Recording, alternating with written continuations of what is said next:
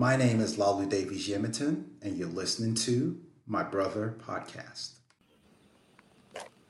Finance rules the world. And at the core of finance, we all interact with it through the banking system. My guest today is a longtime banking industry veteran.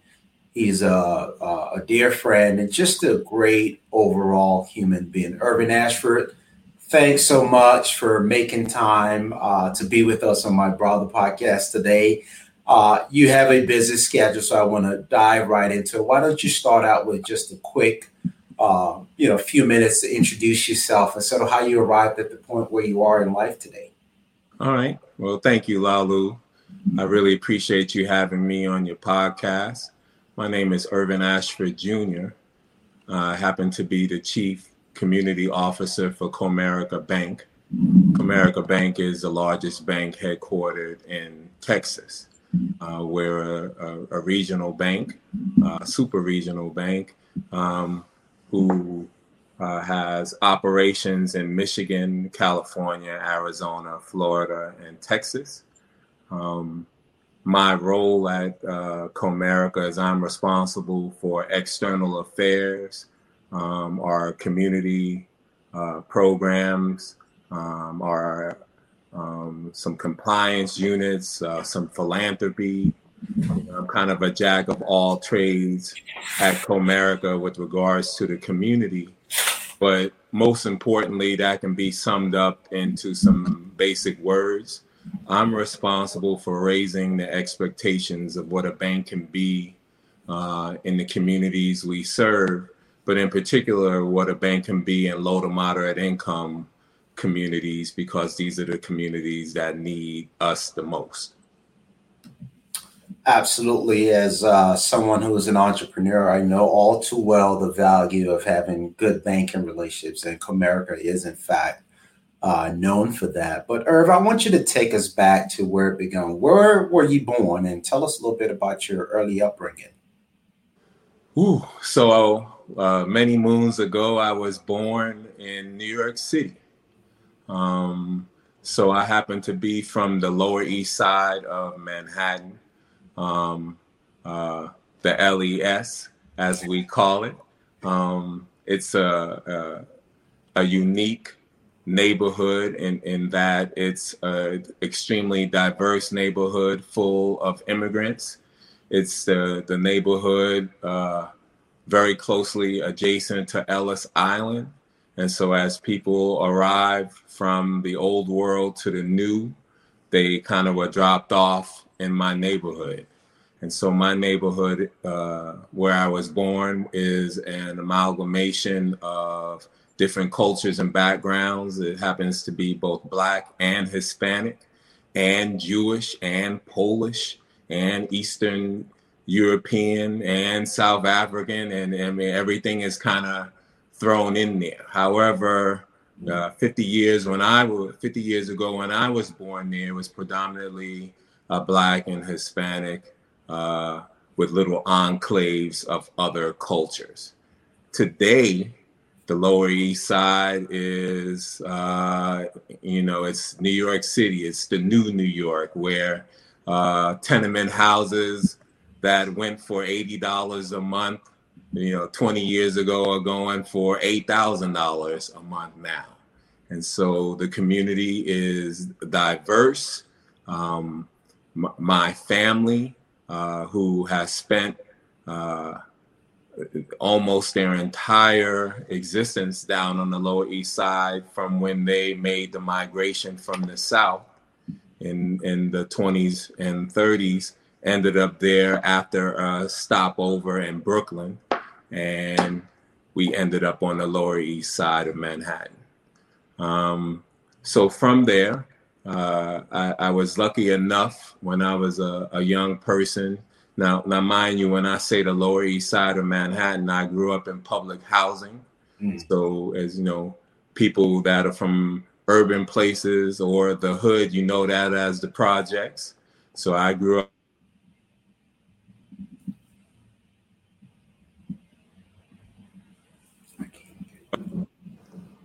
Okay, you faded out. I can hear you again now. Yeah, okay. So start from when you said the projects and then if it faded out. Okay, sorry, the phone rang. Yeah. So I grew up in the projects of the Lower East Side, and with very humble beginnings.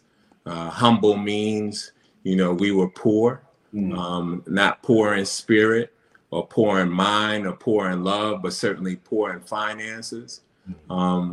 Luckily, when I was roughly 13 years old, I happened to be a boys club kid, and I was able to take an aptitude test with the boys club. I scored well, and the boys club sent me away to boarding school. And so I left New York at 13 years old to go to a place called Bell Buckle, Tennessee. And in Bell Buckle, Tennessee, I attended the Webb School. The Webb School is the oldest continuous running private / boarding school in the South. It was founded in 1870. So I was able to go there. It was a change from the Lower East Side of Manhattan. I did well, maintained my scholarship at the Webb School because I had good grades, and I worked my way through by washing dishes, at the school every day and doing other odds and end chores, because as you know, nothing is free. And I believe I was roughly the second or third African American ever to graduate from the Webb School. So, I made history there. And as a matter of fact, I happen to now be on its board of directors. So I'm certainly the first African American to serve on its board. Wow, that's truly remarkable. So you said you were in the boys club, and this was just something your parents had you involved with? Yeah. So, again, I was an urban kid, a street kid from the projects. And so my upbringing, my existence wasn't too difficult from other kids in the neighborhood. And so I was out on the streets doing street stuff. And luckily, the educational / sports person, and I never will forget his name. His name was Ron, and we called him Mr. Ron. One day I was walking by the boys club, not inside of it, but just walking by it. And he says, "Hey, Irv, you need to come here on Saturday. We're going to have a party. And there's going to be Twinkies and Ding Dongs and Yoo-Hoos and chips, Doritos." And I was like, "Oh, certainly, I'll show up." But then he says, "But first you got to take a test." I was like, "I ain't taking no test." And he said, "No, this will be a good test for you to take, and the reward will be your Twinkies." And as a fat, chubby little kid who couldn't resist sweets, I said, "All right, I'll go take this test." And the test was an aptitude test, and it was the beginning stages of the Boys Club educational program. Mm-hmm. And back then, the Boys Club, because it wasn't the Boys and Girls Club just yet, the Boys Club would send kids from New York City to boarding and private schools all over the United States, primarily on the East Coast. So we're talking Andover, Exeter, Choate, the who's who named private schools that the Kennedys went to, for example. And it just so happened that I did well enough to go there for the summer. And so when I went for the summer, it was kind of like a vacation. It was like the Fresh Air Fund. Yeah. For those of you that don't know, the Fresh Air Fund is a program that takes inner city, mainly poor kids, and you get to leave and go to farms and outside of city environments for the summer, so that you can get a break and breathe and eat peas and just kind of live your life as a kid, fish, hunt, do these sorts of things. So I thought what I was going to be a Fresh Air Fund sort of situation, but it happened not to be. It was an educational situation. And so I went to a college preparatory school, and luckily I did well. And so, oddly enough, while I did not do as well when I was back in New York City public schools, right? I was a barely passing, socially promoted kid when I was in New York. When I happened to go to Tennessee, Bell Buckle, Tennessee, who knew it? I was actually smart. And I guess the test and the aptitude test reflected that I was actually a smart person. Certainly, I needed remediation. I needed help. I needed to know how to conjugate verbs and certain mathematical principles, etc. But my mind was like a sponge, and mainly being able to be in a new, fresh, clean, safe, healthy environment allowed me to concentrate and focus on other things. And as a result, I was able to get the full scholarship, and I graduated 3 years later, and you know, the rest is history. So how did you manage the transition? I mean, being away from New York, being away from your folks, I don't know if you have siblings. What was that adjustment like? So the adjustment was difficult. Anytime you go from, you know, experiencing soul food, fried chicken, collard greens, or sandwiches from your local bodega, and you have to go to the deep South and eat a different type of cuisine, it's difficult. Anytime you're not waking up around your family and friends, that's difficult. But again, my home life back then was also difficult. So you're growing up in a situation in public housing where, you know, there are the environment isn't as conducive for learning and thriving as one would want. And so there were some challenges at home there. The way I survived is because I am from the Lower East Side of Manhattan. Things kind of roll off your back. You learn to deal with adversity at a very young age. As a New Yorker, you learn how to travel and take care of yourself, handle yourself in a particular way at a very young age. So, for example, a 10-year-old New Yorker probably has the social intelligence, mental acuity, and agility of, you know, a 20-year-old somewhere else. And so when I left New York and went to Tennessee, to be quite frank and honest, outside of kind of some of the racial things, the environmental things, the rest of it was a piece of cake.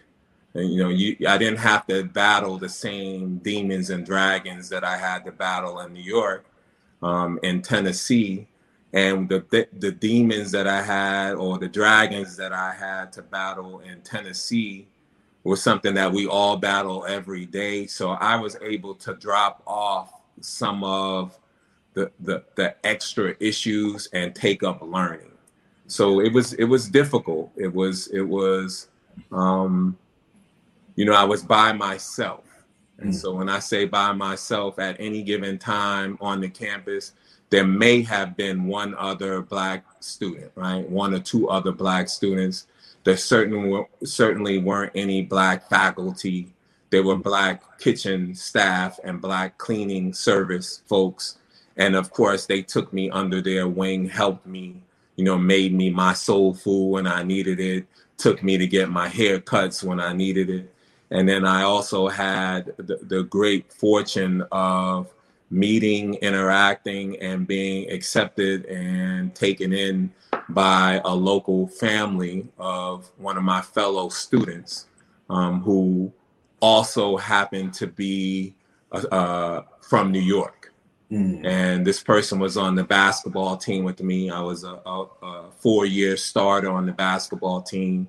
Notice how I didn't mention I played basketball at first, because I could have started the story by telling you I was a prep basketball star, right? But I didn't purposely, because it's not as important as the other story. Yeah. But my fellow basketball player, teammate, I guess he would go home and speak to his parents about me and the things that I was going through. And I think that there were some issues or talk about I would leave the school, right? Because someone may have called me the N-word or called me, you know, something out of character. I think they all didn't know that I wasn't that type of person. And what they were giving to me, feeding me, subjecting me to was nothing compared to what I was going through at home. Really piece of cake. And so by the way, this family, the family, they're the Smiths, and the Smiths took me in and treated me like a son because they didn't want me to leave. And I'll tell you the story of how I met them, because I think it's important for your audience, particularly when we deal with how you help and give back and treat other people. So after a basketball game, or during the basketball game in the fall, I heard a guy yelling at me from the stands. He's yelling at me and riding me the whole game. Pass the ball, pass the ball. Maybe I was gunning. I don't know. But he says, you can't be Earl the Pearl and Willis Reed at the same time. So I would get the rebound and just go up and do whatever it is I had to do. So he's trying to tell me, pick which one you're going to be and concentrate on that, but all from the stands. After the game, as in most sports, people wait for you after the game in the hallway, in the tunnel, and you get dressed and you come back out. So as I came out, about a 50-year-old white guy comes up to me. He had overalls on, and he had manure still on his boot from the day's work. And he comes up to me and he says, "Hey, I understand that people are messing with you." He didn't use the word mess. He used the other word. Yeah. And I didn't say one word because I didn't know who he was. And he said, "From this day forward, no one is ever going to mess with you again." These are the first words out of his mouth. And he says, "So if I have to call the governor and get some people down here to take care of this mess, I'm going to do that. But nobody's going to mess with you again." And so again, I'm looking at him in amazement and some wonderment, like, who is this dude? Like, where'd you come from? Next words out of his mouth: "On Friday, you be ready. I'm going to come back and get you.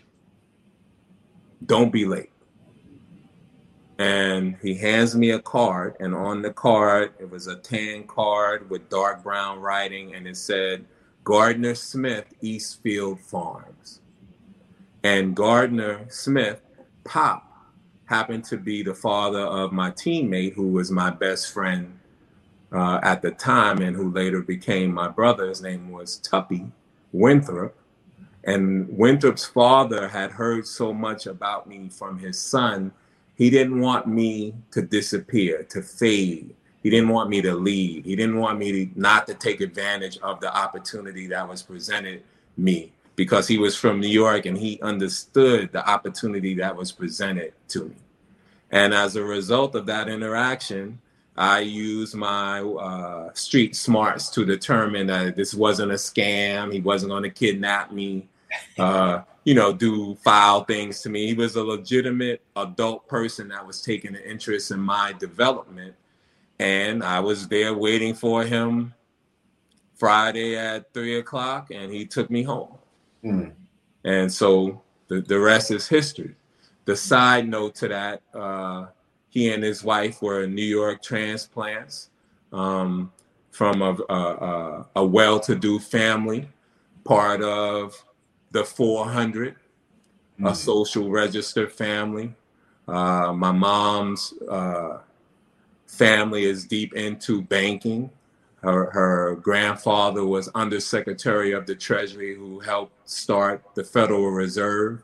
He was one of the 13 signatures that created the Federal Reserve, and he was CEO of one of the major banks in the United States that still exists today. And so I tell that story for your audience and for our people, Black people.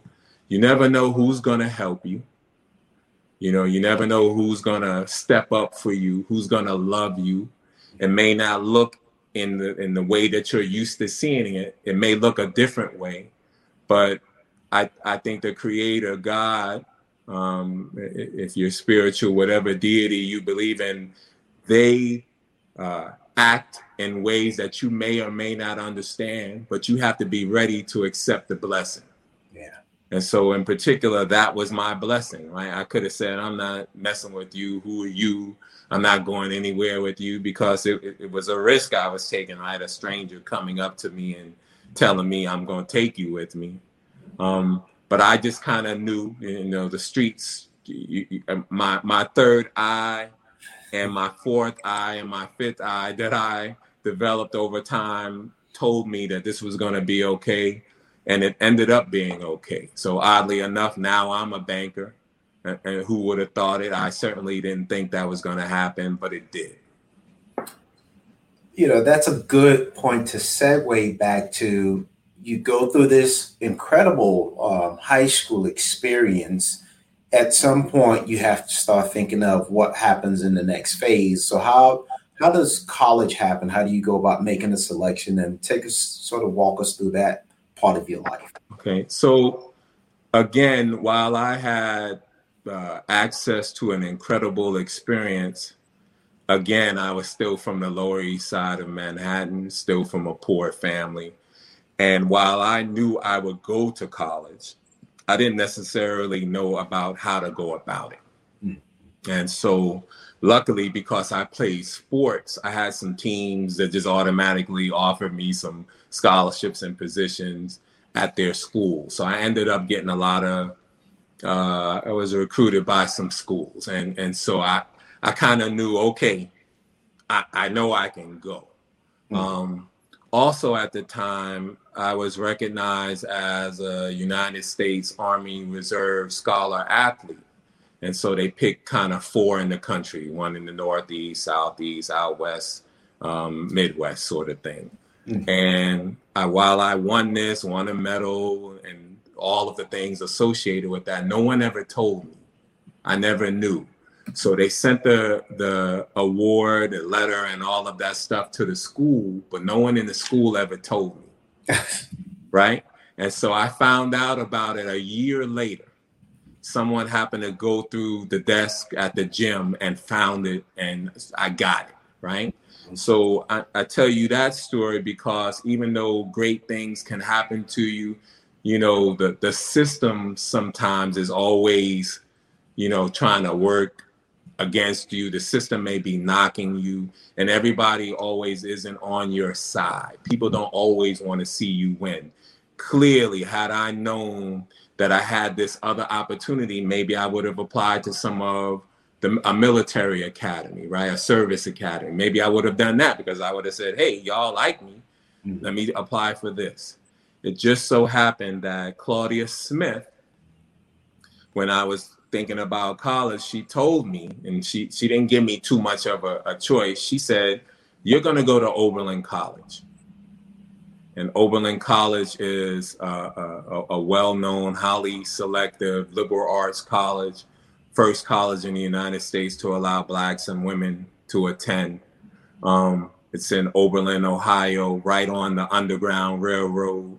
In fact, in the middle of Tappan Square, the square in Oberlin, there's a railroad tracks coming out of the ground to signify this is part of the Underground Railroad.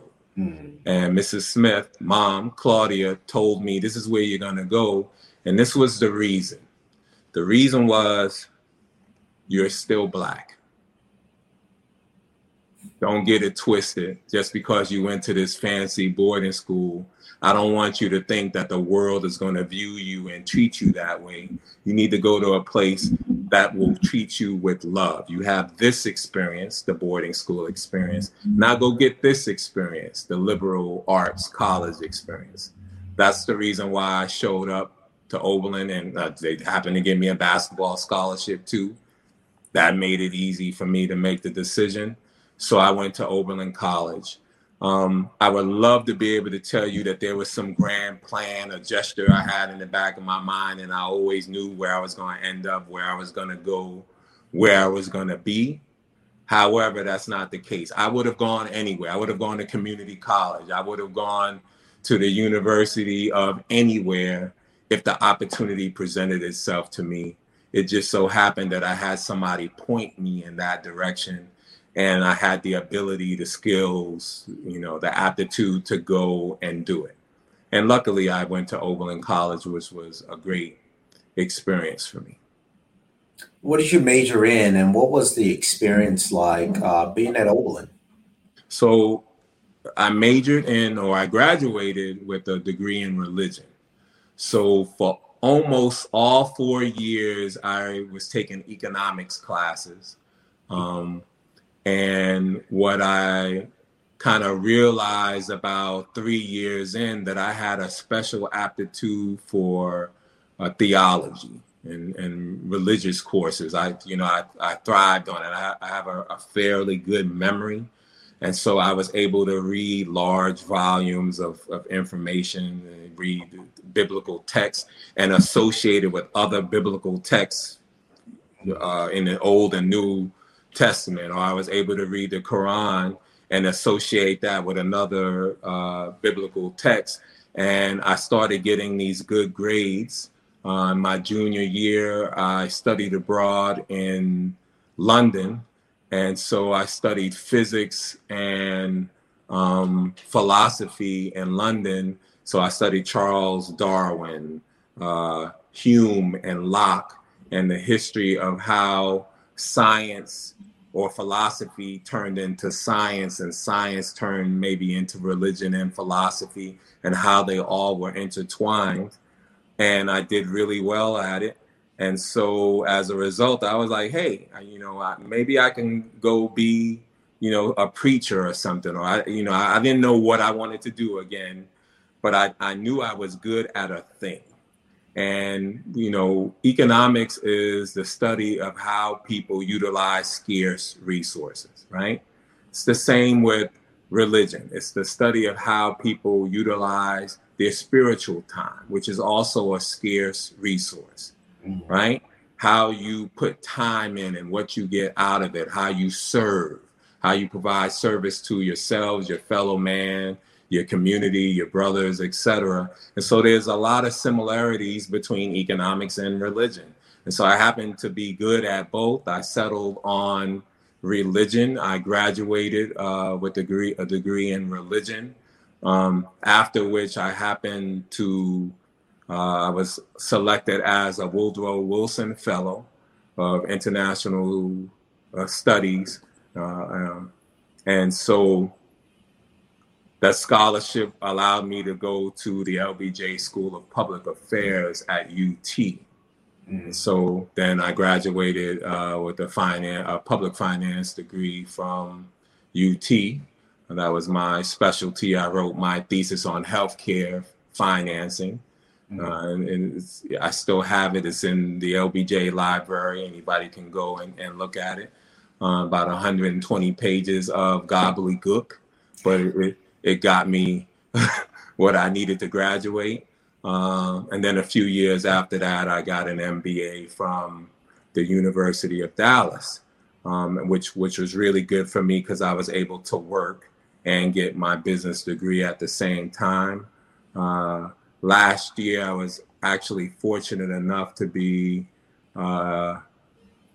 inducted into the Business Schools Hall of Fame. And so, when I took that test when I was 13 years old to eat the Twinkie, who knew that it would lead to all of these kind of steps and stepping stones for me to better myself over time. I went from the projects to boarding schools to a top liberal arts school to a top state university with a top 10 public policy school. I was able to also graduate from UD, the University of Dallas, which is one of the better schools here in the Metroplex that produces business students and business leaders. All of that was because I was willing to take the chance. So when you ask me about my journey, how I got here because I was willing to take the chance. And others helped me. They pushed me. They prodded me. They poked me when I was falling down or sloughing off. They was like, no, we got something you need to do. Don't waste your talent. And because of it, I was able to be here. So I want you to unpack some of that for me a bit. When you finish Oberlin, you go for this fellowship, the Woodrow Wilson Fellowship. What's the transition between that fellowship experience and you ultimately resuming school at UT? What happened in between those times? So that's an interesting question that you asked me. You're going to love this answer. So I graduated in December. So I actually had some time between December and May, and December and the following September when I would go to school.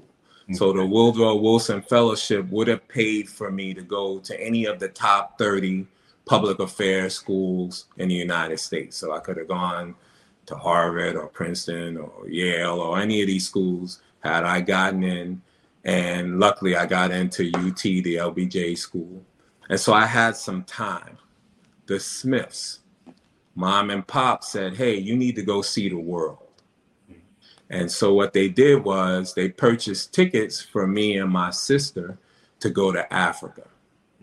And we spent 3 or 4 months in Africa, basically the following semester in Africa, traveling together, seeing the world. Oddly enough, my pop told me, you think you're poor, but you haven't seen poverty. And you need to see this so that that experience will inform your decision. So actually, I was fortunate, and we were fortunate not only to go to Africa, but we went to India first. We spent some time in Northern Africa, Egypt. Notice I didn't say the Middle East. I said Northern Africa, Egypt, because people tend to try to separate Egypt from Africa. Sure. And then I also spent time in East Africa. So I went to Kenya, Tanzania, Zambia, Zimbabwe, Botswana, and spent some time in India, Mumbai, Cairo. And so I basically flew to all of those places and then went back through all of those places on the way out. And so you asked me about the transition to college. That was my transition to college, right? Because I was able to see the world as it actually existed for our brothers and sisters in other places. So I kind of knew being an American was a special privilege, right? That our and my forefathers fought for us to have a place here, built this place. And so when I went to these other places, one of the first things you think, not when you're there, but when you come back, is, whoo, thank God we live here. And I don't care what anybody says. I don't care what other countries you go to. That's a fantastic country. As an American, when you come home, you feel like you're home and you feel like, okay, I'm back. And while I can appreciate these other places, I love these other places. I love Africa, love Europe, love visiting other places. When you're back in the United States, you end up feeling like, ooh, I'm back. Now I can get it and get to it, get on it. And so my sister and I did that for a while. We traveled, we hitchhiked, we went on safari, we went to Victoria Falls, saw the pyramids, saw what's on the walls of the pyramids. We went to the museums, saw the faces at the museum. So it gave me an extra boost, an extra confidence. I went to the great Zimbabwean ruins in Zimbabwe, where our ancestors built these colossal big structures that still stand today, 1,000 years later, or in Egypt, in this case, 4,000 or 5,000 years later, we saw things. And then once I saw that, I knew, okay, I come from great stock. Yeah. No excuse. If my great, 8th, 20 great grandpa could do it, I could do it too. So it gave me a sense of accomplishment, of belonging, I finally felt, what that African part of being African American actually means. Yeah. And so it didn't mean slavery. It didn't mean I was a slave, because that's not where we began. That was a pit stop in our history, a long, tiring, murderous pit stop, but it was only a pit stop. That's not where we began. We began in other places. And so that gave me the strength to say, okay, now I got it. And so since then, I was always very comfortable in my skin. I am who I am. It is what it is. And so I think, once I knew that there was nothing that I can do, there's no amount of cosmetic changes, cutting my hair, shaving my hair, lightening my skin. There's nothing that I can do that's going to make me other than this 6'3", big 300-pound black man, right? And I knew then, but what I also have is a heart and a mind and a spirit, and I have ancestors and I have a history that I can draw upon, and I can use all of those gifts and talents to help other people and be a contributor to society. So that was my transition. So you matriculate at UT, at the LBJ school. You studied public finance, which is in fact an essential subject matter and has significant implications on society at large, even though people don't think about it. Mm-hmm. How did you then apply what you learned to starting sort of your first career, and what was that first job? So what I learned at the LBJ school is, there's a saying that the LBJ school students had back then, particularly since we were right across the street from the law school. Mm-hmm. And the saying is, we don't practice law, we make it. Right? And so there's a little bit of arrogance there, right? As an LBJer, given he was president, also the one that signed in and helped pass legislation that affects people of color the most still to this day. And so what I learned there is I wanted to use my gifts, talents, experience, and give back to the communities where I came from. I wanted, whether that was in New York or anywhere, a similarly situated community. And so actually, when I graduated, I went back to New York City, and I worked at a nonprofit as director of economic development in the very neighborhood where I grew up, right across the street, kind of down the block from that boys club I went to. And so it was very fulfilling, because oftentimes people that grow up in humble beginnings and hard places, when you get out and you make it, you want to leave and go real far away from that, right? And I understand why. Sure. But for me, I wanted to help. That was my hood. That's where I'm from. That's where my family still lives. And so I wanted to just contribute. I had that. You asked me about the journey. I think that the experience I had in Africa, the experience I had at the Webb School, where the Webb motto is do nothing on the slide, the experience I had in Africa where I got to see our people, where everybody happened to be Black, the cop, the judge, the pilot, the bank teller, everyone was Black, right? And so it was one of the first times I felt kind of totally at ease and peace. Nobody was watching me, surveilling me or any of that. And I was like, whew, this feels good. This feels good. When I went to the LBJ school and I got more knowledge and information and practical experience, because we had to be servant leaders and servant students, I knew I wanted to go and help people that were from communities that were similar to mine. So I went back and worked at a local nonprofit. It was the People's Inc. It was the People's Economic Opportunity Project of the Lower East Side. And we, as the nonprofit organization, own real estate. We were one of the largest nonprofit real estate owners in Lower Manhattan. We owned the credit union. And so we had access to capital and finances, basically a bank.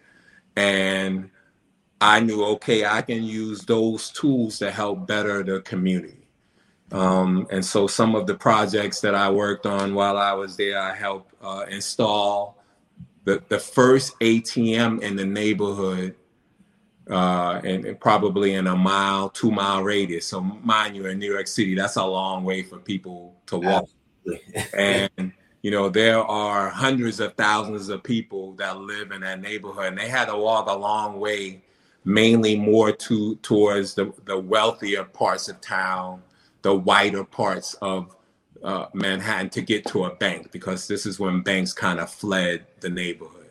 And so I put in an ATM machine, which was fantastic. It was a fantastic experience. I got to go to Ohio to the Diebold plant, and I put in a multilingual ATM machine. This was back before doing that was normal and commonplace. And I was able to create some loan funds so that business people can go and access capital. I created a merchants association so that the tenants in the buildings where we owned could band together and fight for things, not only locally with the local government, but band together and do things together as a group, how they wanted to see their neighborhood look.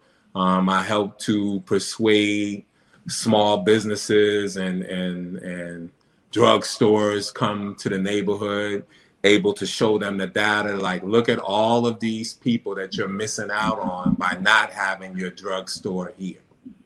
Or talk to restaurateurs, look at all of these people you could be selling your food to, but you're not. Yeah. If you move here, we'll help you with the rent, we'll give you a loan, we'll do these things. And it was one of the first sparks that occurred on the Lower East Side of Manhattan. You remember at the beginning of our conversation, I talked about how now it's a vibrant place where, you know, folks from all over the world go there, and with these exorbitant rents. I'd like to think that I was a contributor to creating an environment for that to kind of grow from a seed to a plant, to a tree, to some fruit. And then after that, I did the same thing in the Bronx. So I worked in the South Bronx, and this was when the South Bronx was really the South Bronx, right? Yeah. So this is, you know, crack is in full bloom, heroin is in full bloom, AIDS is in full bloom, poverty. You know, it's just, it was a place that needed a lot of love and attention. I did similar things there in the South Bronx because a board member who was my then mentor and who also happens to be a Black Panther. So he was one of the Black Panthers who, you know, one of those Black Panthers. And he mentored me. So after he got out of prison and after he went to graduate school and after he went to graduate school again, he was working at these nonprofits to do it the right way. Mm-hmm. And he mentored me and he told me, he used to call me Young Blood. Now that if you know what I'm saying, you understand what he was saying. He's saying, Young Blood, we need you. So you need to get all this knowledge and all this information and put it to work, put it to use. And he inspired me, you know, to do more. Sure. And so that was kind of my last stop before I moved to the great state of Texas, which is the greatest state in the United States as far as I'm concerned. And other things happened after that, but that was the transition between college, graduate school, and my first job. Your early career. So when you've done all this great work of community building, really, truly grassroots community building, what lured you to Dallas or to Texas, and what was that transition like? So because I had gone to graduate school at UT, you know, I loved Texas when I got here. I can tell you, the reason why I went to UT is because I had a summer program where I was taking some graduate courses at UT. I drove down from Ohio with all of my dirty clothes in the back of my car. And when I got to UT, I'm lugging my dirty clothes from the car to the dorm, and two random strangers, two girls came up to me and was like, "What you doing?" I was like, "I gotta move in. Do y'all know where there's a laundromat?" And they were like, "Laundromat?" I think I said a Bendex. You know where there's a Bendex, and they didn't know what that was. I translated, and they was like, "Why? You just got here." And I said, "Well, I got to wash my clothes." And these young ladies washed all of my clothes, put the little folder dryer sheets in between the T-shirts, and returned it to me. And I was like, man, there's no way I'm leaving. That was my first experience in Texas. And after, when I was in New York and the Lower East Side and in the Bronx, I did good work, but, everything has a season. So I did the work that was needed for me to do for that season. I knew I wanted to get back to Texas and go to graduate school again and kind of begin my life. And so I moved back just because I knew I didn't want to do that in New York City. I wanted to give back to New York City, but I wanted to be somewhere else to begin life. And then that's what I did. So you moved down to Texas to attend grad school. Well, I moved down to Texas. I actually had a stint in law school. Okay. And, quickly figured out that wasn't for me. Mm-hmm. I think I did okay, but it just wasn't for me. It wasn't as hands-on gritty for me. Yeah. And then I went to and worked at the city of Dallas, where I did economic development. So of course that was a natural link for me because I had done economic development in New York City. Of course, if you could do it in New York, you could do it anywhere. And then while I was working at the city of Dallas, I happened to go back to grad school and got my MBA. An MBA was more in concert with an MPAFF than a law degree. Remember, we don't practice law, we make it, right? And what that really means is we create policies that help impact people's lives. So I've always wanted to help impact people's lives. And when I went to B school, I learned more of kind of the nuts and bolts accounting and finance things that would allow me to do that. I knew that was needed. I went to boarding school. I went to all of these fancy schools. You kind of know that expertise in finance is needed, expertise in accounting is needed. How do you communicate business tactics and principles up and down the chain? Luckily, because I am from where I'm from, I have a really good ability to translate common speak into boardroom speak and back and forth and up and down. And so I moved back to Texas to start life. But also all along the way at every stop, I learned little bits and pieces of what I needed to be successful here. And so after I got my MBA, I got a job at Bank One, which is now Chase. I stayed there a bit and then started my 20-year journey at Comerica Bank. So you make this shift and pivot. You're working at the city of Dallas. You now go get and earn your business degree. You head over to Bank One, which becomes Chase. What did Comerica hire you, or what position were you hired for when you now commenced that journey? And I figure at that point you're about 30, so maybe you're about 6-7 years into your career. Yeah, so you're absolutely right. So, when you get your MBA, at that point, you're ready to go make some money. Like you're ready to go conquer the world, right? And so when I was graduating, I happened to still be at the city of Dallas. I was a manager of economic development. I ran some programs, tax increment finance programs. So there's my LBJ credentials helped me there. It was all about using a finance scheme to help development in areas that otherwise would not receive development, or at least not as fast. And once I had my MBA, I was like, I got to go make some money. Mm-hmm. And so I started applying at, maybe hundreds of companies. This was back before email, internet, and online resume building. So I'm sending out resumes. And I had to, if I sent out 200 inquiries, job posting responses, I got 100 or 200 no's. Wow. Because people didn't connect how my LBJ and city experience and now MBA experience could translate for them at their company. I constantly had to explain myself. I wouldn't have to do that now because people have a more intuitive knowledge base where, a person can be this and be that and do both this and that. But back then it wasn't the same. Luckily, I applied for a job at Bank One, now Chase. So I was with Bank One, and I was responsible for community development in the city of Dallas and the surrounding rural communities. So my responsibility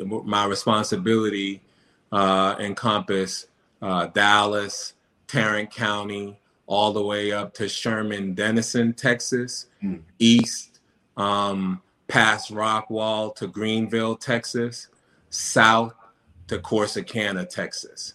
And so I was responsible for community development, economic development on behalf of the bank in those places, forging partnerships with local governments, local nonprofits, et cetera, in those places. And from there, again, because I had this newly minted MBA, I happened to go to the Black MBA conference in Chicago, I believe it was.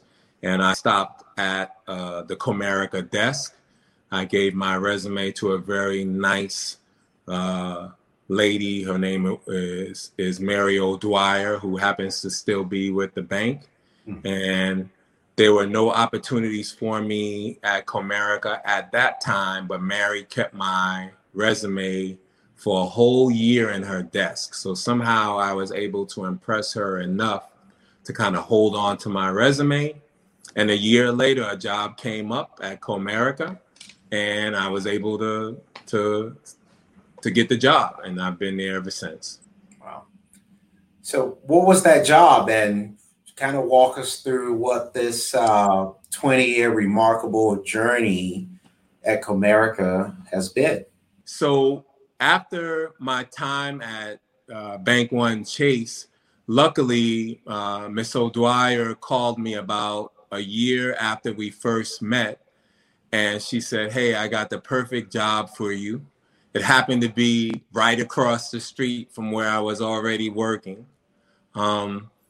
at Bank One. And she says, "We want you to come and be the state manager for Community Reinvestment Act." And so it was good for me. I happened to get a promotion and a new job at the same time. I began at 2000, August of 2000. And my responsibility at my new Comerica job was similar to that of my old Bank One job, except I had people under me, a bigger budget, and I can have more direct community impact to the markets that Comerica served.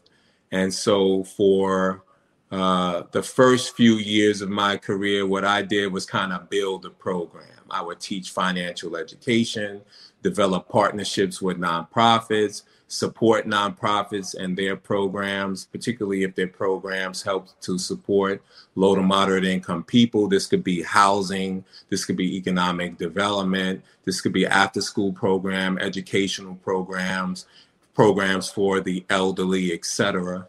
I was pretty good at doing that. And so I excelled at Comerica doing that. The next job I had directly after that was I was then promoted to manage Texas, Arizona, and Colorado. So then I kind of became a regional manager doing the very same thing. That was my introduction at Comerica. This is how I transitioned from the other guys to the guy. Got it. And so you've taken on this larger role. You're now managing statewide CRA from Comerica. What happens next, and how do you sort of start to grow within the organization? So I knew, again, because of my background, right, and I bring it back to my humble beginnings on the Lower East Side, my boarding school experience, my Oberlin experience, my UT experience, my UD experience. I knew that I wanted to manage and do bigger and better things. I didn't necessarily know what those bigger and better things were, but I knew I just wanted more. I wanted more opportunities, not necessarily for myself, but I knew that if I use my skills to help other people, then I knew because of the job that things would happen for me.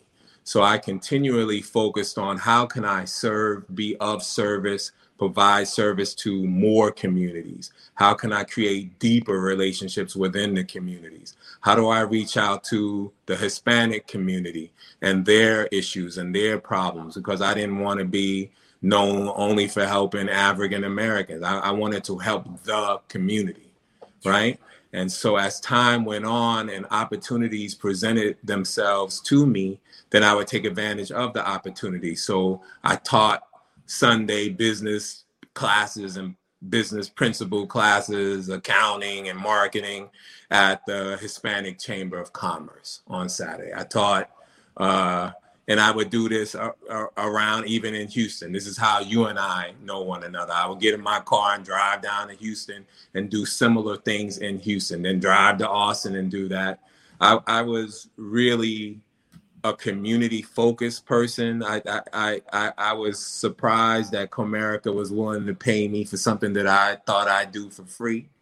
And so, the first 5, 10, 15 years of my career, I really spent building a brand, making a name for myself.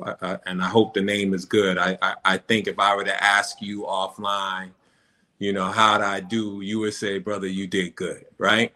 And so I think the experiences helping people learn financial principles, financial education, helping kids learn financial literacy made me a better banker because now I'm able to see the actual problems. I didn't have to read about what other folks thought the problems were. I got to talk firsthand to the owner of the business or talk to you or other people and have you tell me, hey, this is what's going on around here. We need this, we need that. And so over time, I think the bank realized because I was bringing in lots of business, lots of deposits, bringing in new customers as a side note, not really my job, but as a banker, that's always your job. And so people started to recognize me more, right? So if I bring in a $500,000 or $1 million or $8 million deposit, folks want to know who's that dude? Yeah. Who's doing that? And so I was able, with the support of the community, and I mean the Texas community, the Black community, the Hispanic community, I was able to do that, and it made me have more of an impact, not only externally, but internally. Got it. Excellent. And so you've served in these roles. What's been the trajectory for you that drew you to the current role that you now occupy? So the trajectory, again, my base experience at Comerica, I started off as a Texas CRA manager, where I was responsible for the major cities here in Texas. And then it got expanded to where it included Texas, Arizona, and Colorado. And then after that, I was promoted to the Texas Community Development Director, a bigger role, right? Because when you say community development, that encompasses a little bit more than hand-to-hand combat in the community. This is where I was able to make more decisions about funding, budgets, et cetera. After that, I became the National Financial Education Director for the bank.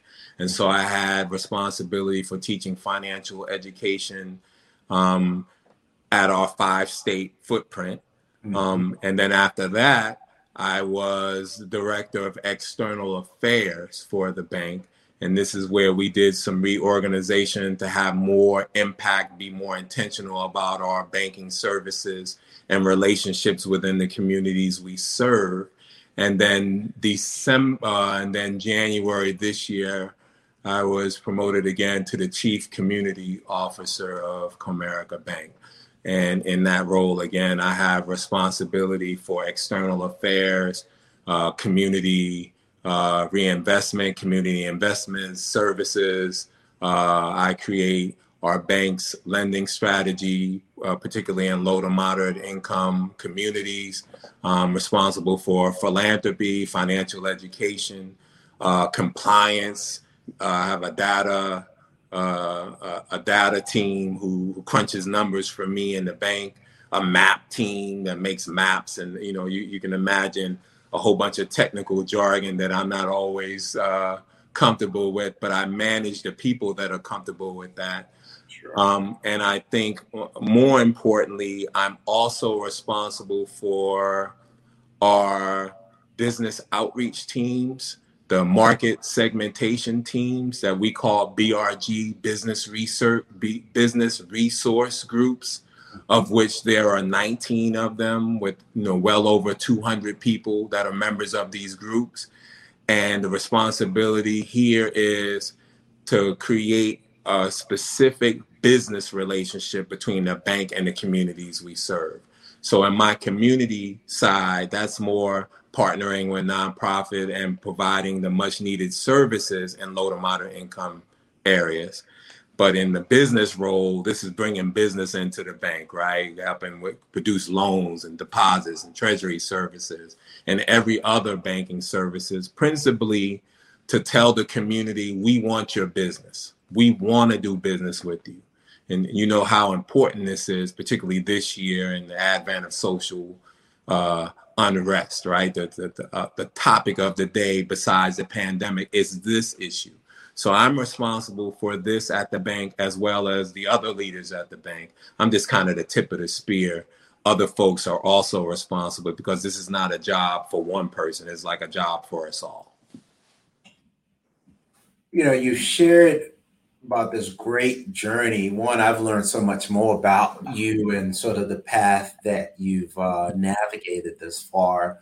If you could sort of go back in time and offer advice to a 20 or 30-year-old version of Irv, what advice would that be?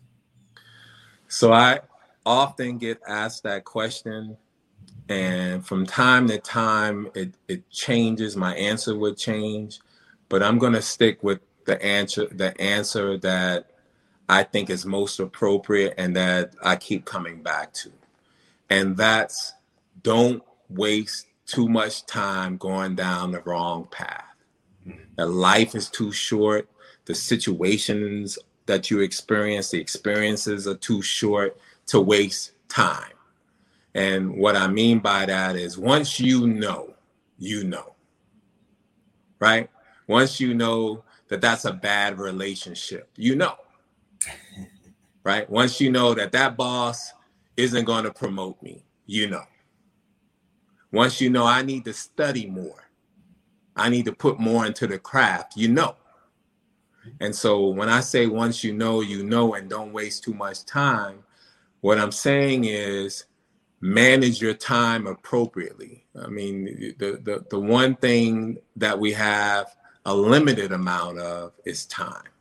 And so I think I've done a fairly good job of managing time, devoting not only my personal resources, my brain power, my time to projects that I view important, not only to me, but to the bank. But if I could tell the young Irv, maybe don't go to law school. That was a waste of time, right? That was a waste of a year. So I learned something there, right? I got some knowledge there, but I could have skipped that and gone straight to do more efficient things with my time. I would also tell young Irv, read more. And I'm an avid reader. I mean, I read all the time, whether it's kind of bank statements, documents, things about the community, Fed reports, et cetera, et cetera. But I would say read more, read more about people, read more about different cultures, read more about psychology, develop your emotional intelligence. And I have an extremely high EQ, emotional intelligence. I'm extremely empathetic and sympathetic.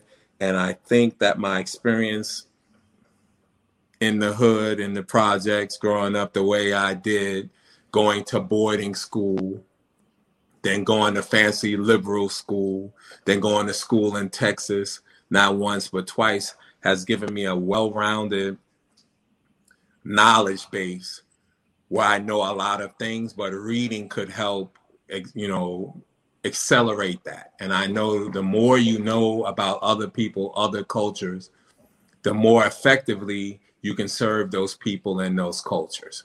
So I would, advise young Irv those two things. Don't waste too much time. Read more. Lastly, I would say, and I still believe this, that people need you, right? It's kind of like Superman's not coming, right? There's no Batman or Iron Man that's going to swoop in and help folks do what they need done. So your team, the people you associate with, your friends are the ones that are going to do it. And remember that when you get down, when the promotion doesn't come your way, Irv, when the job doesn't come your way, Irv, don't give up. Luckily, I haven't, but I will remind young Irv that a little bit more. Things are going to happen for you or they won't. They'll either happen or they won't. But what you're responsible for is giving the best of yourself each and every time. So don't shortchange anybody. Don't shortchange any project. Don't shortchange any lesson. Anytime you talk to people, give them the best that you got at that time, because you never know. That might be the last time you see them, and you want to create impact for these people. So think of the stories I've told you, all the people that have touched me, that impact me, the fact that I remember Mr. Ron's name 35 years later, 36 years later, wasn't because he did anything on any particular day. It's because he impacted my life so much so that you just can't possibly forget him, right? So I want to be that. I would tell young Irv, make sure you're that for someone else. That way you get to pay it forward, and the reward, there's a big reward there. Besides the money and the fame and the accolades, besides being on podcasts and all of that. And I'm fortunate to represent a bank that allows me to do these things. But I'm actually more impressed and more conscious of the fact that I impact other people's lives, people I know about and people that I don't. And so I'm thinking about the people that I don't know about. Show up every time. Irv, 20-year-old Irv.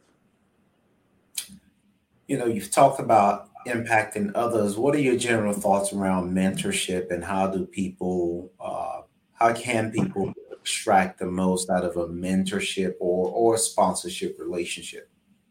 So, I think mentor-mentee relationships and sponsor relationships are two different things, as you know. I like whenever I mentor someone, I want them to also mentor me, right? So today you and I have had some technical glitches, right? I need to talk to some more young folks to have them hit me the game about how to manipulate data and all of that. They certainly do that, with a blink of an eye. Yeah. But I don't ever want to be in a position where I think I'm the only one that has something to contribute. Everyone has something to contribute. It's just different things. So as much as I'm giving wisdom and help and knowledge, I want people to give that back to me so that it's a win-win situation. And as far as sponsorship, I think it's my duty to help people achieve their goals. So when I can, I do it. And I make sure I do it. I don't want anything in return. Sometimes I do it and I don't even let the people know that it was me, right? I just do it because I want to see people live, thrive, and grow. I mean, the Comerica motto is raising expectations. I think that's a leader's job in general, but I want to raise the expectation of what that means, particularly for me as a leader. I want to help people that I know about and that I don't know about, people directly and indirectly. People that only see me on the intranet or the internet. Mm-hmm. I feel that's my responsibility to do that because I'm not going to be here forever, right? Tick, tick, boom. One day it'll come, and then boom, I'm out of here. And when I leave Comerica, and when I mean the job, I want it to be known or said by my peers, my colleagues, my bosses, the community, a simple statement, and then I can drop the mic. And the statement is that brother did his thing. He, and then I'm out. Certainly. So I would say this: who are your sounding boards? So, Lalu, I'm fortunate enough to have family, friends, colleagues, mentors at work. My boss is a good sounding board for me. She helps keep me kind of on track within bounds. When I'm about to do something crazy, she'll kind of rein me back in. Sure. Luckily, as part of my position, I happen to report up to the CEO as well. So he's a good sounding board for me because I need to know his directives, right? I need to know where he sees the company going. And then that way I can fall in line behind him and tackle and block and do the things necessary so that he can meet his goals and company goals. I have some very good friends of mine who we're all similarly situated. We all grew up in humble surroundings and backgrounds, et cetera. You think my story is interesting and fantastic. All of my friends have similar stories. Goes back to birds of a feather kind of flock together. And, I draw on them, my family, and they help ground me. And as you can imagine, as a person that has all of the different types of responsibilities I have, I don't go to the same person for the same thing. I go to this person for this person for this person, my family for emotional support. I go to my boy who's brilliant because I was like, hey, I don't understand this. I need you to explain this to me, right? And he'll do that. If I have some real estate issues, I go to you, right? And so I think that oftentimes when you see or speak to people that are in these positions like I am, you think we have all the answers. I can tell you we don't, right? But I'm wise enough to figure out how to find it, who to go to, etc.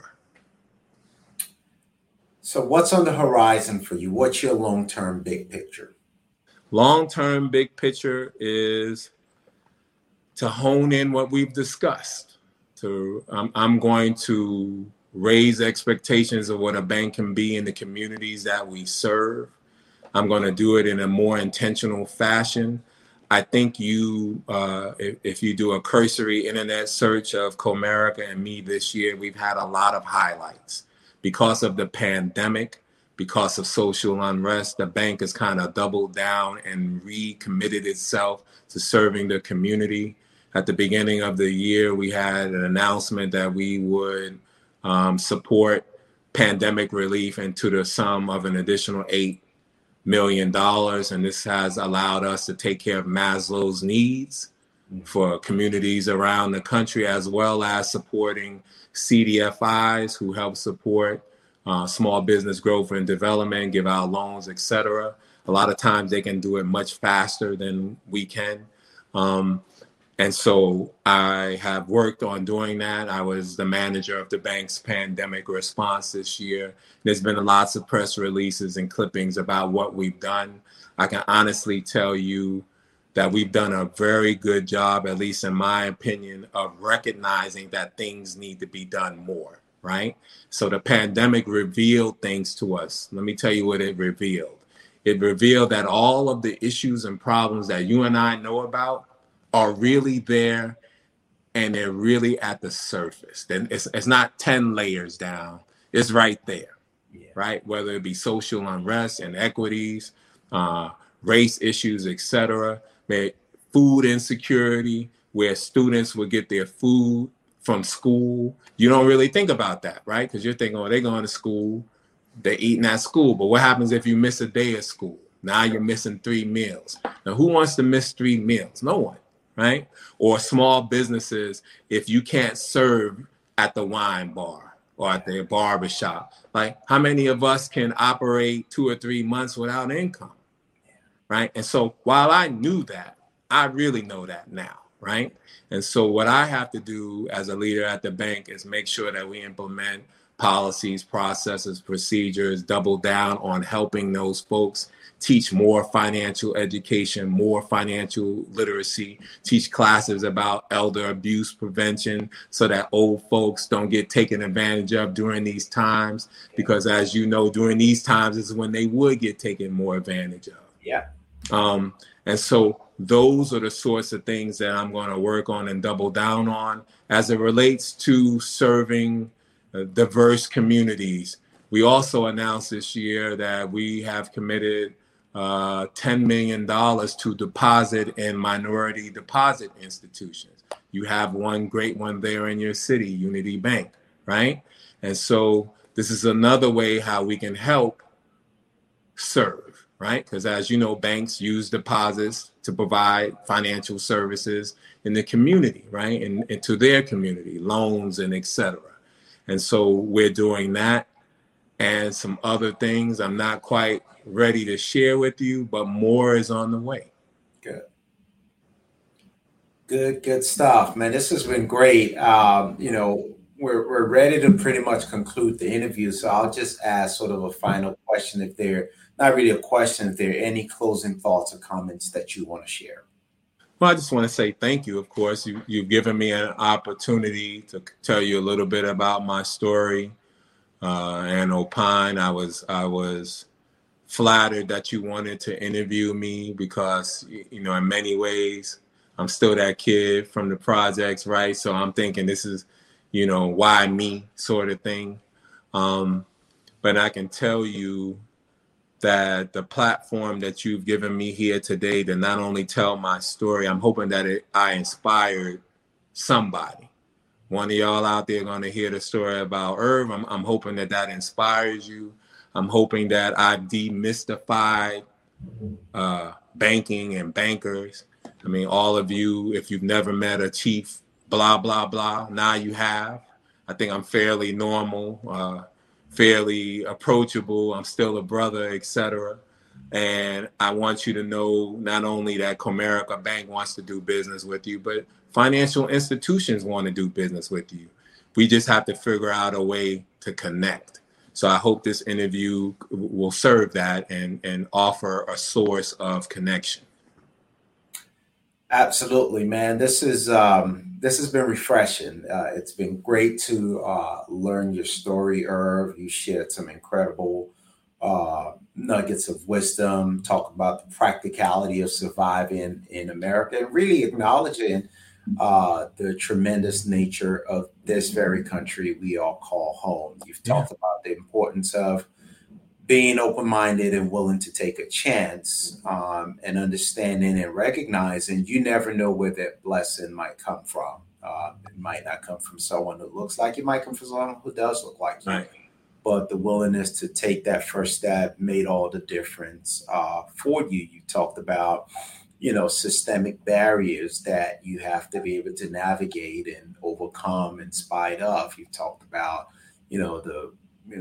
tremendous importance of the kind of education that you got and being able to have a well-rounded background. You've talked about the importance of travel and seeing the world, recognizing your place in the world, and the affirmation of understanding that ancestral tie to greatness. And you've talked to us about the importance of banking and the role that banks play in our community, and the important responsibility that they do have to continue to show up these communities. My guest today has been Irvin Ashford Jr., Chief Community Officer of Comerica Bank. My name is Laldo Davis Yemerton, and you've been listening to My Brother Podcast.